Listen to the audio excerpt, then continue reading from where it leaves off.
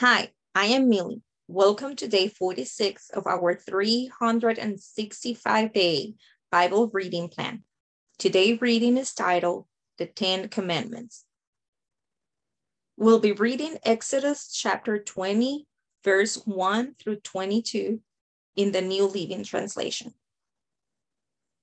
Then God gave the people all these instructions.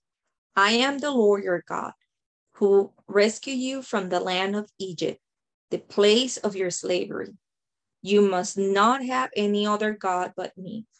You must not make for yourself an idol of any kind or an image of anything in the heaven or on the earth or in the sea.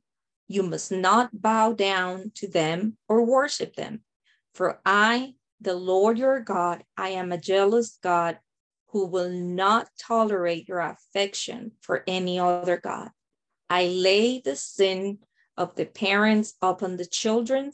The entire family is affected, even children in the third and fourth generation of those who reject me. But I am lavish, unfailing love for 1,000 generations of those who love me and obey my commands.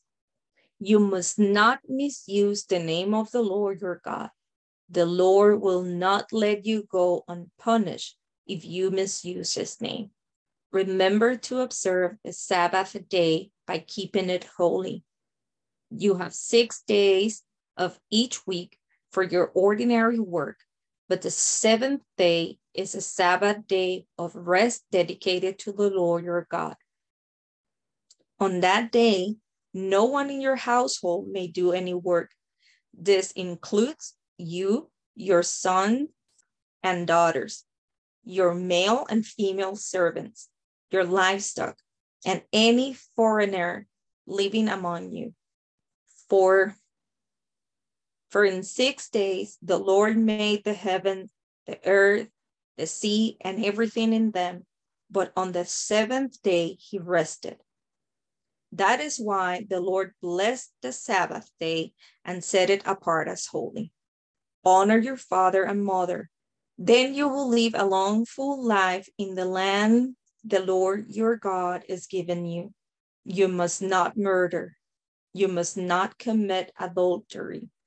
You must not steal. You must not testify falsely against your neighbor. You must not covet your neighbor's house.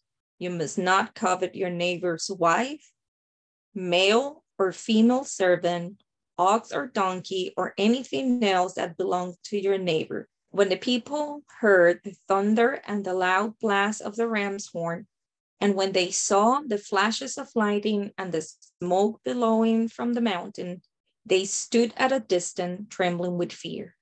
And they say to Moses, "You speak to us, and we will listen. But don't let God speak directly to us, or we will die." "Don't be afraid," Moses answered them, "for God has come in this way to test you, and so that you fear of him will keep you from sinning." As the people stood in the distance, Moses approached the dark cloud where God was. And the Lord said to Moses, "Say this to the people of Israel.